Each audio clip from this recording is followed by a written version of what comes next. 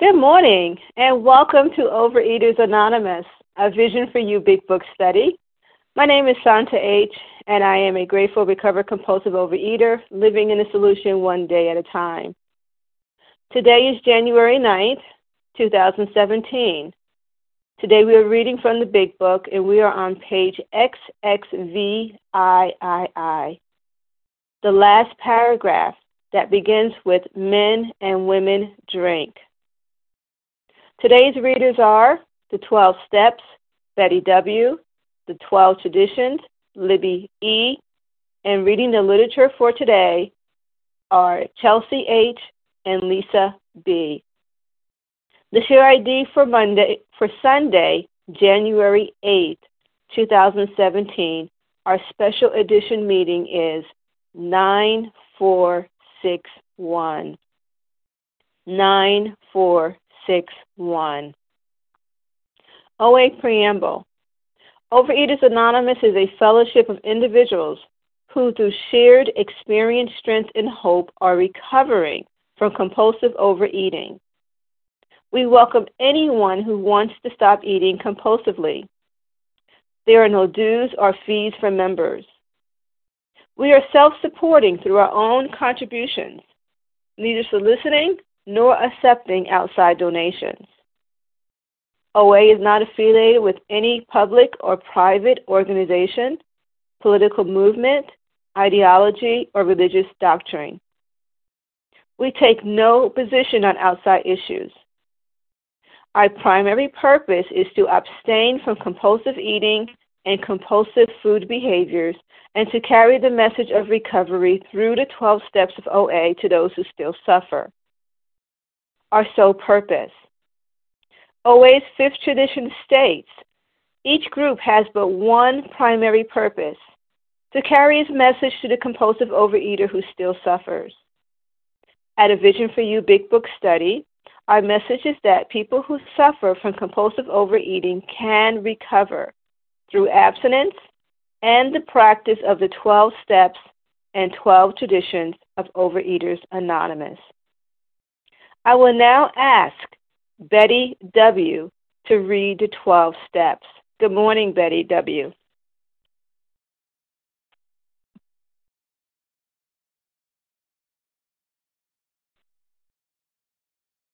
Betty W., we don't hear you if you're speaking. Do you hear me now? Okay. I can. Go right ahead. Okay. Thank you. Good morning, Santa, and everyone on the line. The 12 steps. 1. We admitted we were powerless over food, that our lives had become unmanageable. 2. Came to believe that a power greater than ourselves could restore us to sanity. 3. Made a decision to turn our will and our lives over to the care of God as we understood Him. 4. Made a searching and fearless moral inventory of ourselves. 5. Admitted to God, to ourselves, and to another human being the exact nature of our wrongs. 6. We're entirely ready to have God remove all these defects of character. 7. Humbly asked Him to remove our shortcomings. 8. Made a list of all persons we had harmed and became willing to make amends to them all. 9. Made direct amends to such people wherever possible, except when to do so would injure them or others. 10. Continued to take personal inventory, and when we were wrong, promptly admitted it. 11. Sought through prayer and meditation to improve our conscious contact with God as we understood Him, praying only for knowledge of His will for us and the power to carry that out. And 12. Having had a spiritual awakening as a result of these steps, we try to carry this message to compulsive overeaters and to practice these principles in all our affairs. And thank you, Betty W. I will now ask Libby E. to read the 12 traditions. Good morning, Libby. Thank you, Fanta. Good morning. I'm Libby E., recovered compulsive eater in New York. The 12 traditions. 1. Our common welfare should come first. Recovery depends upon OA unity. 2. For our group purpose, there is but one ultimate authority, a loving God as He may express Himself in our group conscience. Our leaders are but trusted servants. They do not govern. 3. The only requirement for OA membership is a desire to stop eating compulsively.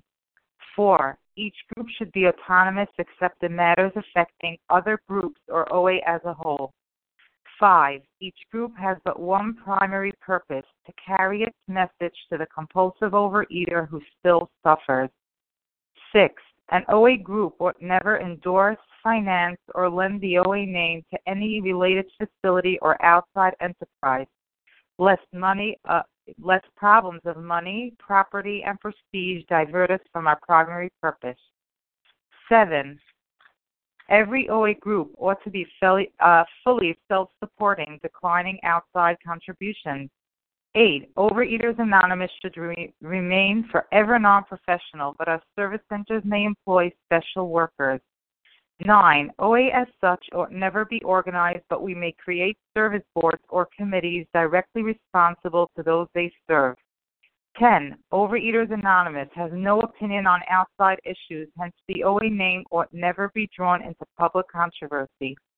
11. Our public relations policy is based on attraction rather than promotion. We need always maintain personal anonymity at the level of press, radio, films, television, and other public media of communication. And 12. Anonymity is the spiritual foundation of all these traditions, ever reminding us to place principles before personalities. Thank you, and I pass. And thank you, Libby E. How our meeting works. Our meeting focuses on the directions for recovery described in the Big Book of Alcoholics Anonymous. We read a paragraph or two from the literature, then stop and share on what was read.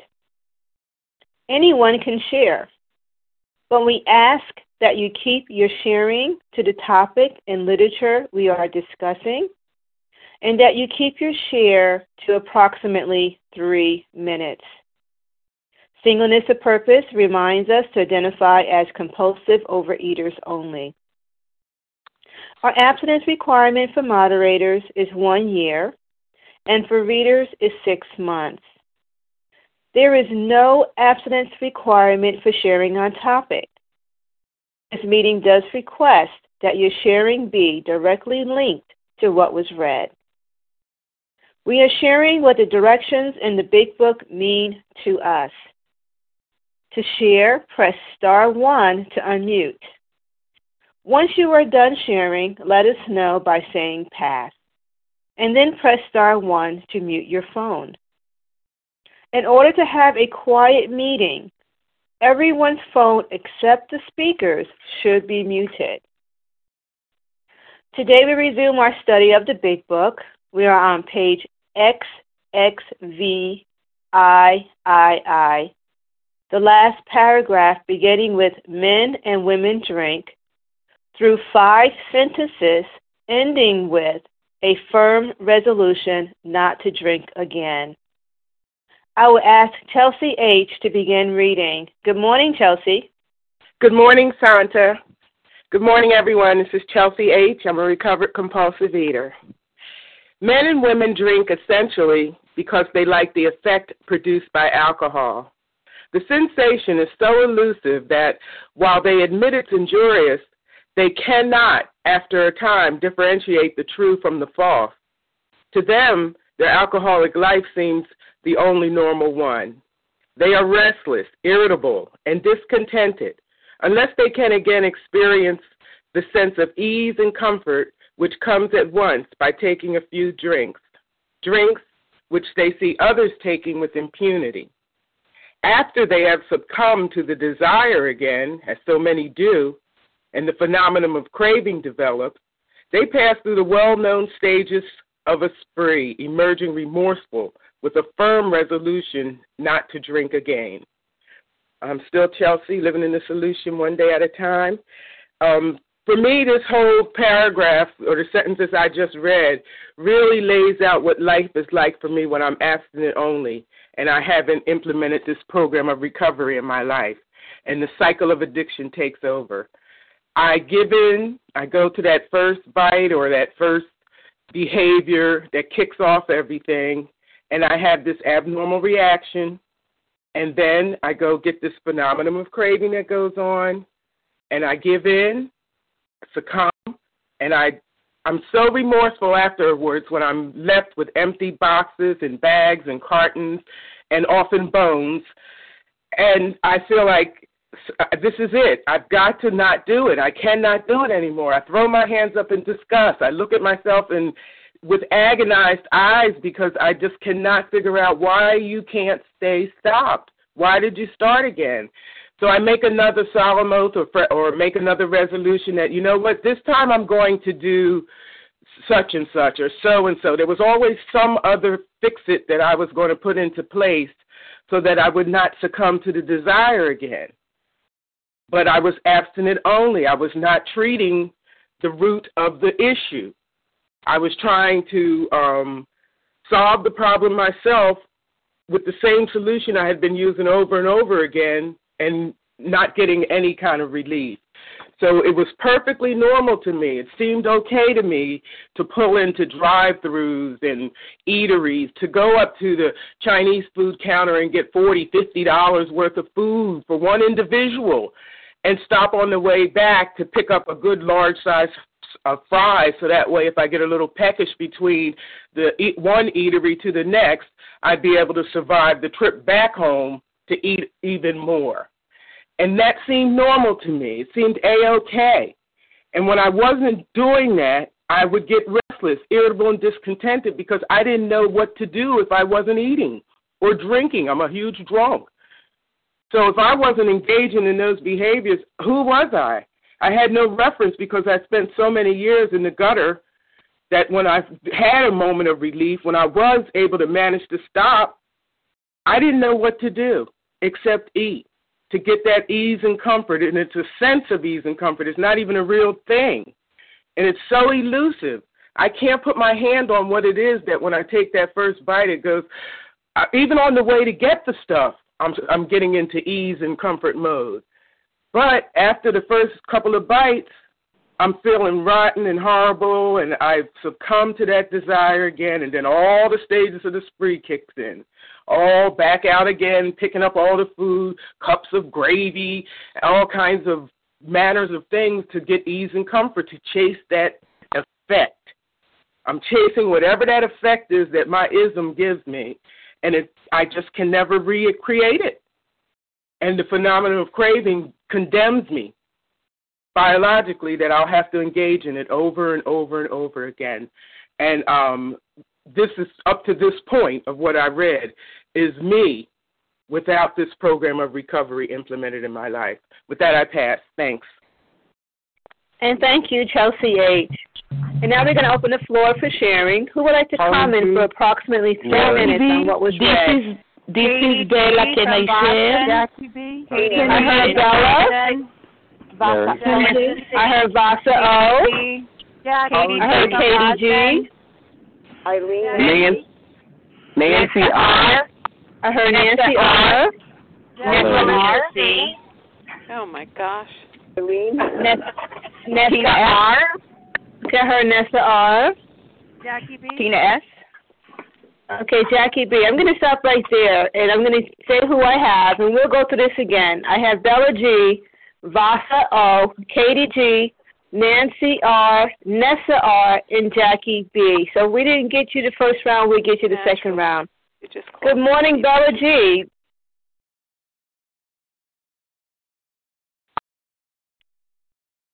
Bella G., are you there? Sorry, I was talking to the wall. Thank you, Santa. Good morning, everybody. My name is Bella G., and I am a thankful, recovered, compulsive overeater. Thank you, Santa, for doing this service, and thank you very much, everybody on the line. Wow, such a wonderful, wonderful paragraph, and it's me in this paragraph. To them, their alcoholic life seems the only normal one. Yes, before the program, I didn't know that I have an allergy in the body and an obsession in the mind. I just believe that I don't have the willpower, everybody can, and I cannot. and I was angry, I was upset, I was judgmental, I was critical to myself, to others, and this is my only life that I knew, and this is the only life that I believe that this is it. This is the life that God wants me to live, and I believe that this is normal. And I did believe that, yes, I don't have the willpower. I am gaining only because I am not listening to other people. I believe that, I am a kind of, I cannot control myself. I don't have a willpower. And the worst part was that I did believe in it. I did believe in it. And it was day after day that I was miserable, I was jealous, I was upset, I was angry, I was sad, I was in pain, and I did believe that this is my life, this is the way I was born, and this is the way I will die, and I believe in it. Thank you, God. Thank you, God. I am not there anymore, and today, thank you for the information, and I know that I have allergy in the body, and as soon as I eat those alcoholic food for me, this is how it goes. And thank you, God. Today I choose one day at a time to be connected to a higher loving power that accepts me and loves me. Thank you for letting me share, and I pass. And thank you, Bella G. And next we'll have Vasa O. Good morning, Vasa. Good morning, Santa, and good morning, everyone. And I am a grateful, recovered, compulsive overeater calling from Florida. And I've shared many times before, I had no clue about the program. I had no clue about allergy, the mental obsession. And I had been living with it for 25 years of my life, always trying to look for the solution to regain control over the food, and I didn't even know they called it disease, And then the identification. I remember reading this paragraph, and men and women drink essentially because they like the effects produced by alcohol. The sensation is so elusive that while they admit it is injurious, they cannot, after a time, different the true from the false. And that was how I felt, I loved the sensation. I loved to eat. I told my husband every night how much I love to eat, especially the sugary things. I lusted over recipes. I lusted over my cookbooks, and I just loved to eat, And I wanted to stop. I tried to stop many times. I could do it for a little while. I could not stop because the mental obsession would come back again. So I'm just so grateful that I found the solution. And yes, I felt restless, irritable, and discontented unless they, again, experience the same sense of ease by comforting myself with the food. And again, I'm so grateful that I did come to the big book and I could identify with every one of you. Sometimes I feel like I cannot express myself as well as others do, but the feelings were right there, and the solution for me was right here. It's laid right here. It's such a gift for me. If I do this, what's given to me, the suggestions, the recipe, and it's going to be taken care of, and it has been taken care of. I don't obsess. I don't think about the food any longer. I don't want it in my life. I don't need it. I don't want to be sick. I would be even dead if I continued doing what I was doing. So thank you for letting me share, and I pass. And thank you, Vasa O. And next we'll have Katie G. Hey, Santa. Good morning. May I be heard? Yes, you can. Good morning to you. Good morning. Sorry, my timer recovered. Katie G. from Boston, Mass. Anorexic bulimic recovered. Oh, my goodness. So exciting. All right. That sense of ease and comfort. So what does that mean? It means since I was a little girl, I was not even excited about the sexiness of the flour, sugar, and quantities. Like when it was in my body, right? It wasn't like a party in my mouth was all I wanted. It was this sense of the party in my mouth. It was that I'm at school and nobody's talking to me, and I feel like a piece of you-know-what, and I'm miserable, and my mind thinks, oh my gosh, KDG, your exciting thought, you're going to be okay. Just get through the day, because when you go home, mom's not there, and you can binge your brains out, and you're going to be okay. Right? And what is restless, irritable, and discontent? I heard this thing, right? So it's like my dog, right? So when Ollie goes to sit down, he never just plops down. He does this circle over and over and over and over again. And then when he's down, he finds a new spot. And it's that sense inside of me that I have felt. I don't know where I'm supposed to be, but it's not here. And then I get to there, and I don't know where I'm supposed to be, but it's not there. And in my recovered life, before I relapsed again, it was this sense of, okay, it's going to be okay, Katie, because you're going to go to the gym, and you're going to get down to a certain body weight, and then Evan is going to love you more, and you're going to be okay, right? And it's that need for control, that lie, if I can just get everything in a row. And he talks about our alcoholic life, our food-based life was the only normal one.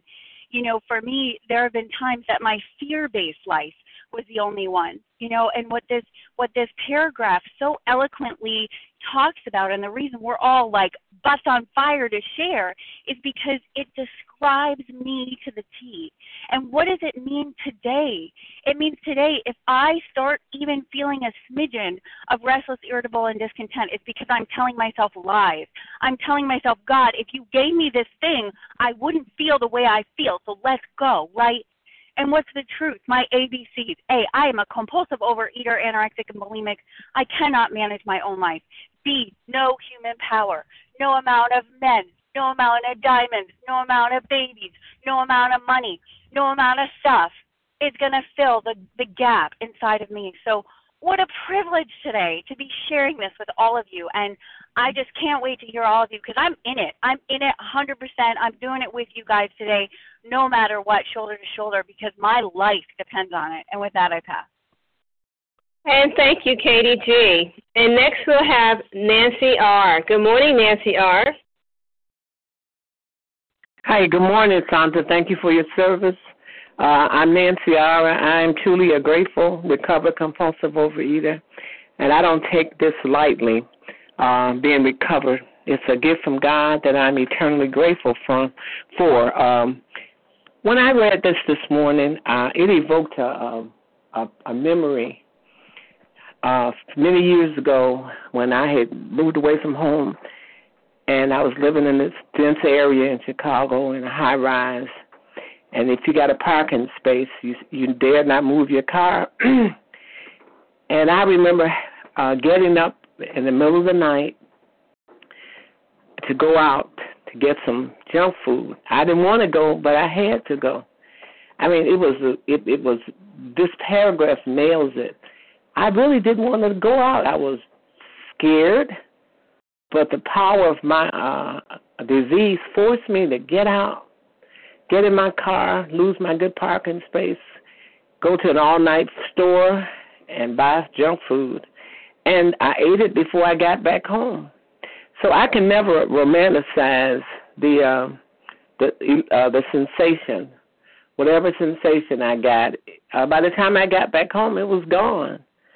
And when I read this paragraph, it really brings home to me the power of this disease, and that those few minutes of comfort that I get, it was like a state of nirvana. It was like, oh, this is awesome. But it leaves, it doesn't last but a minute or so, and then the whole phenomena sets up of craving that I'm forced to go back and get some more. So, I don't ever want to romanticize how good that stuff tastes, because the taste only lasts for a second. And then the vicious cycle of eating more and more and getting more and more begins. And I can't begin to tell you how grateful I am for this study, because I suffer from short memory. And I don't ever want to forget how bad it was. I don't ever want to forget how bad it was. And I don't want to take for granted how good it is today. So that's why it's important for me to stay in 12-step work. So I'm always studying this book. And this Vision for You is truly a godsend. I consider it that I'm in a study group. I'm studying it every day. And I can't do this by myself. The way this program is designed, we need each other, and I'm so grateful all of you are there for me. Thank you for letting me share. And thank you, Nancy R. And next we have Nessa R. Good morning, Nessa. Hi, good morning, Vision for You. This is Nessa R. recovered in Toronto, Canada. They cannot differentiate the true from the false. To me, this speaks about the mental obsession that drives me to eat, that feeds me all these lies to rationalize, justify, and convince me that it is okay to eat. Lies like, you had a hard day, this is going to make you feel better. Lies like, yeah, you're gonna be able to have just a couple, just two, and that'll be enough. Nothing's gonna happen. You're gonna be able to stop at two, and that was never true. That was never true. Food never made me feel better. Yeah, sure, I felt pleasure for like the 3 seconds that lasted in my mouth, but then I was totally overcome by fear, guilt, shame, and remorse after all I ate. And, it was a lie because I could never have just two. I could never have just a handful. I could never have just one. I could never have just a slice, because once I put it in my mouth, I just had to finish the whole lot. And, I did crazy things as a result of this inability of mine to differentiate the true from the false. When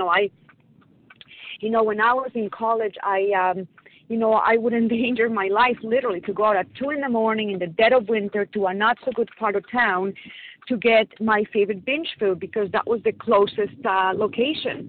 And I would tell myself lies, like, this is okay, you're going to be safe, nothing's going to happen, and, thank God, like, nothing did happen.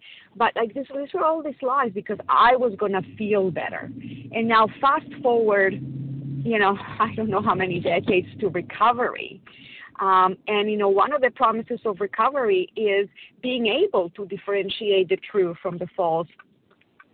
Being, when in page 84 it says, when tempted we recoil from it as if from a hot flame. And I had a very poignant experience of that when my daughter was finishing elementary school. That, she came into the car eating a cinnamon bun that the teacher had given them, and it smelled amazing. And then I thought to myself, wow, it would be nice to have one of those. But immediately the recovery kicked into gear, and it told me the truth. And the truth was, Neste, you cannot have just one of those. You're going to start with one. You're going to have to go to the bakery and get a dozen more. Then you're going to have to go to the supermarket to get something salty, and then you're going to have to go get something sweet, and then it's going to be 70 pounds later, full of fear, shame, guilt, and remorse. And that's it. The temptation stopped right there, because by the grace of God, through the working of these 12 steps in entire abstinence, now I can differentiate. That's a reminder. I can differentiate the true from the false. Thank you for the reminder, and I pass. And thank you, Nessa R. And last we have Jackie B. Good morning, Jackie.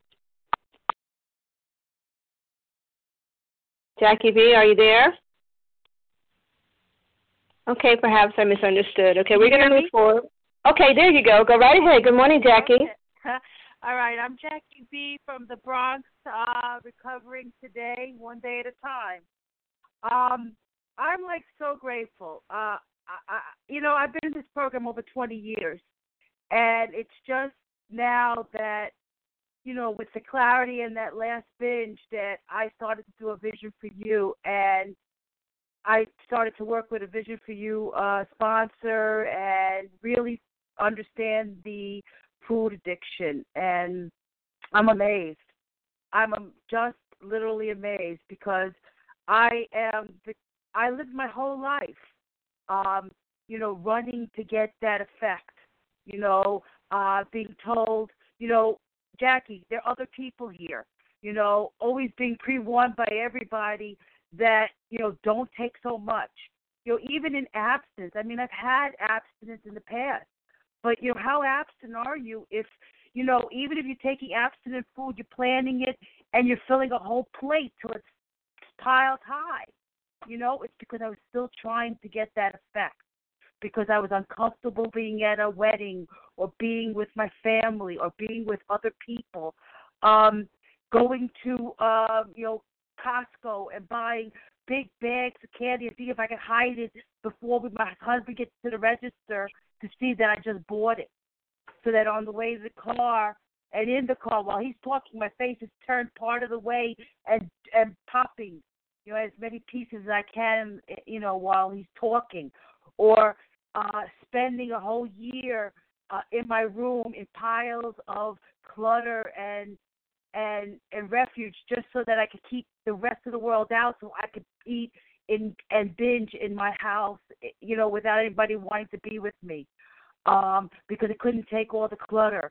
I remember all these things. Even yesterday, because of this program, I'm not chasing that effect anymore. I felt hungry yesterday, and when I say, wait a minute, if I feel hungry, that means something. So I'm not doing service. I'm not doing something. So I got up, I cleaned my stove, I washed some dishes, I moved around, and it went away. Oh, my God, because I'm not chasing the effect. I want the clarity today to know that there's a better way today, that I can feel my feelings, be part of my family, be part of everything, and not chase the effect, because with the effect, all it does is give me the downer, which is the discontent and irritability. So for today, I thank everybody for being on the line, and with that, I pass. And thank you, Jackie B., and thank you to everyone for being mindful of the 3-minute mark. Who else would like to comment for what was comment on what was read today? Harlan G. Melissa C. Anne Marie Mary. Reva P. Melissa C. Anne Marie M. Okay, this is who I have. I have Harlan G., Kim G., Larry K., Lisa C. as in cat, I believe, and Reba P. Who else? Lynn S. Melissa C. Roz R. I heard Roz R. Janice M. Janice M. Okay, we'll stop right there. Melissa C. Melissa C. Okay, we'll stop right there. Hopefully we get all these names in here. Okay, this is who I have. I have Harlan G., Kim G., Larry K., Lisa C., Reva P., Lynn S., Roz R., Janice M., and Melissa C. Good morning to you, Harlan.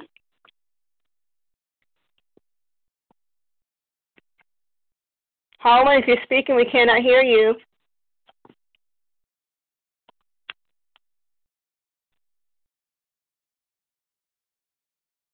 Harlan G., star one, please. Can I be heard now? I'm sorry. Yes, you can. Go right ahead. Thank you very much. Thank you, Team Monday, for your service. Santa, thank you for your service. I'm going to make this as quick as I can to try to get it into 3 minutes, because this paragraph is as foundational and basic to the program of recovery as there is in the book. For people like me, compulsive overeaters, food is never the problem. Food, for people like me, is the answer to the problem.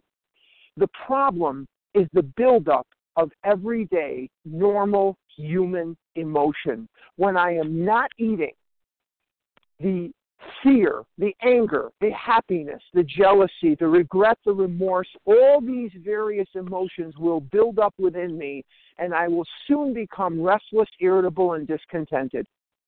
And in a normal eater, they can dissipate these emotions quite readily through simple, normal activities like going to the gym, taking a walk, playing with the dog. having a glass of wine. Whatever it is that they need to do, they can dissipate the level of these emotions readily, and I cannot. Because pinballing around in my soul are these emotions which cause the restlessness, irritability, and discontented feeling. And the mental twist will work together with the mental blank spot, the built-in forgetter, and it will drag me by the hair into the food in search of a solution to the problem of the intense pain of not eating. So for me, food is not the problem. Food is the answer to the problem. And I will eat the food in search of relief to the untenable, unrelenting pain of not eating. And for about 9 seconds, I get that effect. The world looked at me all my life and said, why is he eating like that? I looked at them and said, why aren't they eating like that? Because food is doing something for me, not to me, for me, that it does not do for the normal temperate eater. It gives me that sense of ease and comfort. The only problem is now that I have the food inside of me, now that that Kit Kat bar is inside of me, it will trigger the physical allergy, making it impossible for me to stop. Now, if I can't eat because of the allergy, and I can't keep from eating because of the twist of the mind, in search of that effect, I am essentially powerless over food, and my life is unmanageable. The depth at which I accept that will mark the urgency with which I will work the rest of the steps. So it begs the question quickly, and I'll close with this. What if I could find a way to live where my mind does not lock in on that sense of ease and comfort that comes instantly by eating an Almond Joy bar? What if I could find a way to live where I already feel better, where I'm not restless, irritable, and discontented? And the process of bringing the necessary power into the equation so that I do not build up emotionally to that level of pain is called simply recovery. And that's what this is all about, Charlie Brown. This is about substituting the effect of the steps for the effect of the Almond Joy bar, and the effect of the steps will give me none of the death-defying side effects. And with that, I'll pass. Thanks. And thank you, Harlan G. And good morning to you, Kim G. Good morning, Santa. Good morning, everyone. Wow, I'm going to have to pick the bones of that share because that was awesome. This effect versus restless and irritable and discontent that Harlan described, I just want to kind of reiterate that. I really thought that I just liked the taste of Oreos, and you guys have to teach me how to be satisfied after I had 3 Oreos. And it was this effect that I was chasing. So I like to use a simple example. I really, really can't stand coconut. I just think it's totally disgusting. So one of my diet techniques was if I had to bring in, cookies for school, I'd make coconut cookies, or at Halloween I'd buy the candy with coconut in it because I wouldn't binge on it. But I would binge on it. I would eat my way through that disgusting taste of coconut because of the fact that the other ingredients in the cookies or the candy, that effect was more important to me, and no matter how disgusted I was by the taste of coconut.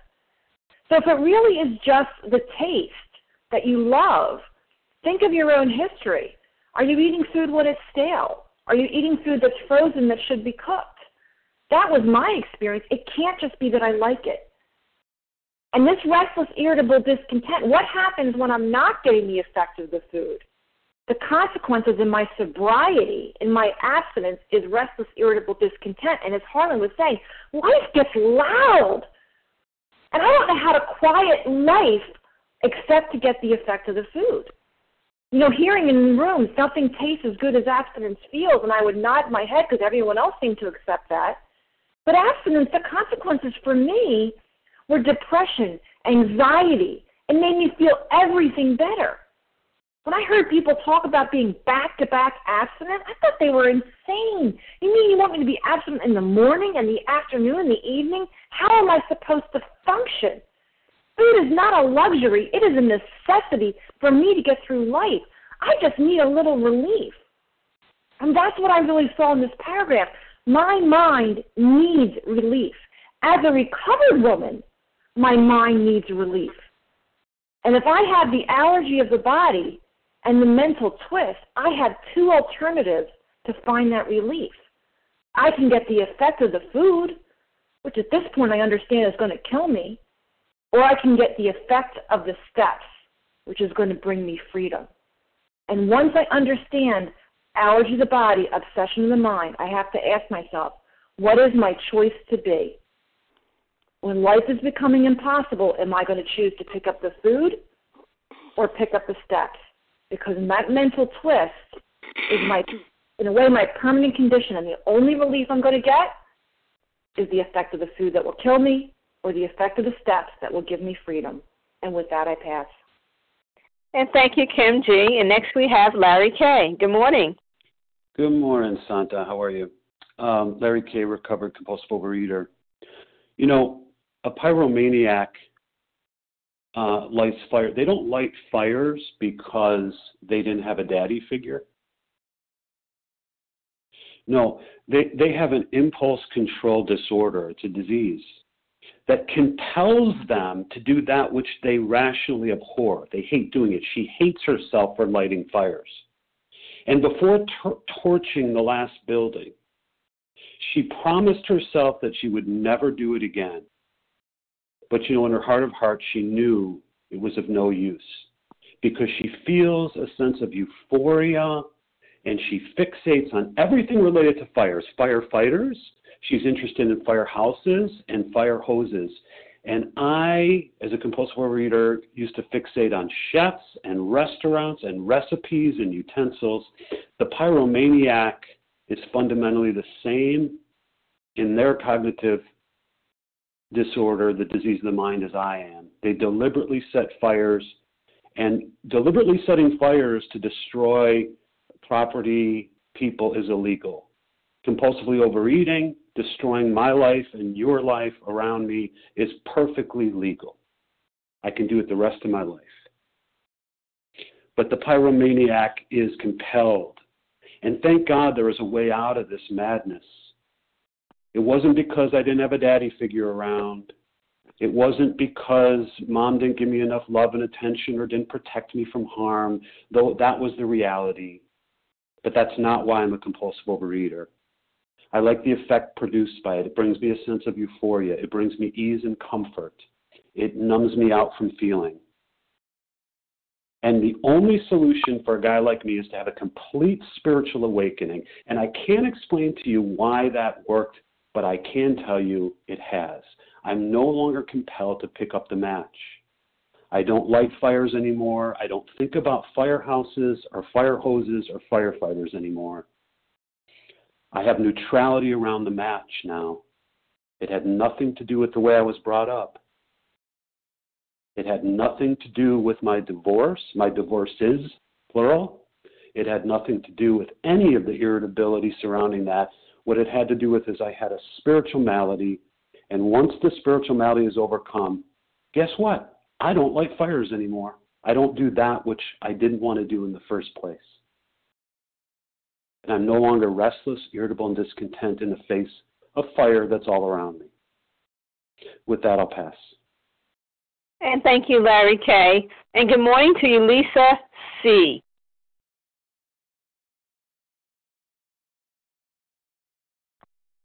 Is there a Lisa C? Perhaps I got that wrong. Okay, then we'll move on to Reva P. Good morning, Reva.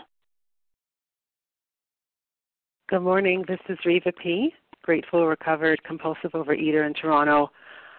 What an amazing paragraph, because it describes the vicious cycle that I was in for years and years before I came into this program.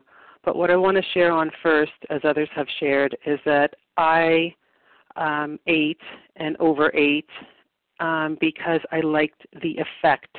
It wasn't necessarily the food at all. And there were times when I couldn't have cared less about what I was eating and what form it was in or where it came from, but I needed the effect. And what is the effect that food ingredients, food behaviors do for me that they don't do for somebody else. When I'm abstinent only, cannot tolerate life and people and things and places. I get restless, irritable, and discontent. And when I pick up certain foods or food ingredients, it gives me the awe. It calms me down. It gives me a sense of ease and comfort, just like a drug addict, just like any other addict, for that first second. And I need that effect when I'm not living in the steps, because I don't know how to live. I don't know how to cope on God's terms of how life goes. So for me, the reason why it was doubly dangerous, and I realized, food ingredients don't do the same thing for normal eaters. They eat something and it doesn't give them the awe, like they're stoned and they've just shot up on a drug, but it does it for me. But once I put that in my body, what this paragraph educates me about is I am in a terrible vicious cycle, because now I've put it in my body, I get this physiological reaction that has some weird allergy, which means I crave it even more, so I eat even more. Then I get disgusted with myself, and until I'm thoroughly disgusted, then I try to stop. I'm abstinent only. I get restless, irritable, and discontent, and I do the whole friggin' thing all over again. So thank you, God, that this doctor was brilliant enough to identify the physical nature of my illness, which begins with a crazy thought. It's always the thinking, I can handle it this time. It's not going to hurt me. Thank you, God, for this program, because I don't have to live like that anymore. With that, I pass. And thank you, Reva P. A second shout-out for Lisa. Are you available? Okay, we move on to Lynn S. Good morning, Lynn. Good morning. This is Lynn S., a recovering compulsive overeater in Toronto, Canada. These 5 lines, I just sit there and I go, oh my God, this is it. This is it. If anybody needs to know the why, this is the why right here. And I can remember when I was a kid, there used to be a cartoon, and there was some dog, and they would throw a dog biscuit in the air, and he would get it in his mouth, and he would jump up in the air, and he would spin, and he'd eat this dog biscuit, and there'd be this big, sigh of relief. That's exactly what happens to me. I get the food in my mouth, and it's so exciting on one thing. I think the top of my head's going to blow off, but while that's happening, there's a huge feeling of awe, of relief. And it's the relief from life, just life. And I never knew what the it was that was driving me crazy, and I could give you 100 million examples, but when it came down to it, it was my complete inability to cope with life and people and things, and she looked at me funny, and he didn't say hi, and look at all this work, and anything. And excitement for me was just as difficult to handle as sadness or disappointment. And the feelings for me were physically painful. The feeling of walking into a room, the feeling of being questioned at work, any of the feelings that I had were physically painful. And a bite of anything, my teeth going into it, it hitting the roof of my mouth, produced that sensation where I floated up in the air and a big awe came out. And when I read this morning again, it's just amazing. It says it right there, and a couple of people that I spoke to went out over the last couple of days, and they can't understand it, or they don't know why, or they made it through Christmas, or they don't get anything that happened. And then upon looking back, they can pinpoint a few things that they got through, they thought, and congratulated themselves on getting through. But in reality, notice they were bothering them. And this is the whole thing. That's where that food, the need for the food, unless we have that psychic shift, unless we work the program, that need for the food takes over, and that one bite gives us the relief. But then it changes, and I can remember in my last binge lying on the couch, because then you hit the craving and saying, how long does it take to go from that awe to the craving? and it was where I was eating every 15 minutes, and the yaw was gone. And with that, I pass. And thank you, Lynn S. And next we have Roz R. Good morning, Roz.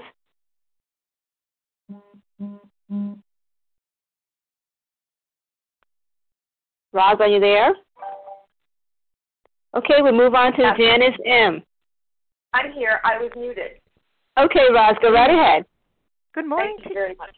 Hang on, let me put my time on.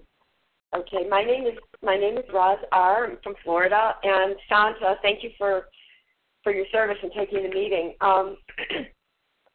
I am like in awe of what has been happening to me, and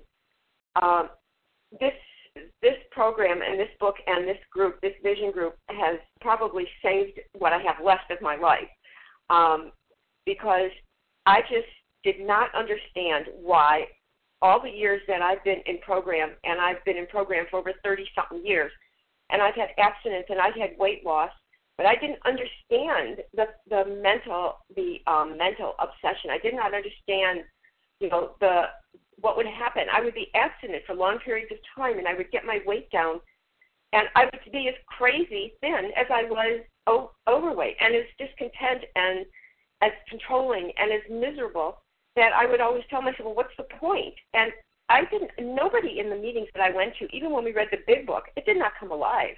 It did not come alive until I started calling in on this group, and it really didn't come alive for me until I put the food down. And it didn't really come alive for me until not only didn't I put the food down, but until I was willing to honestly look at the foods that were alcoholic foods, because there were a lot of foods.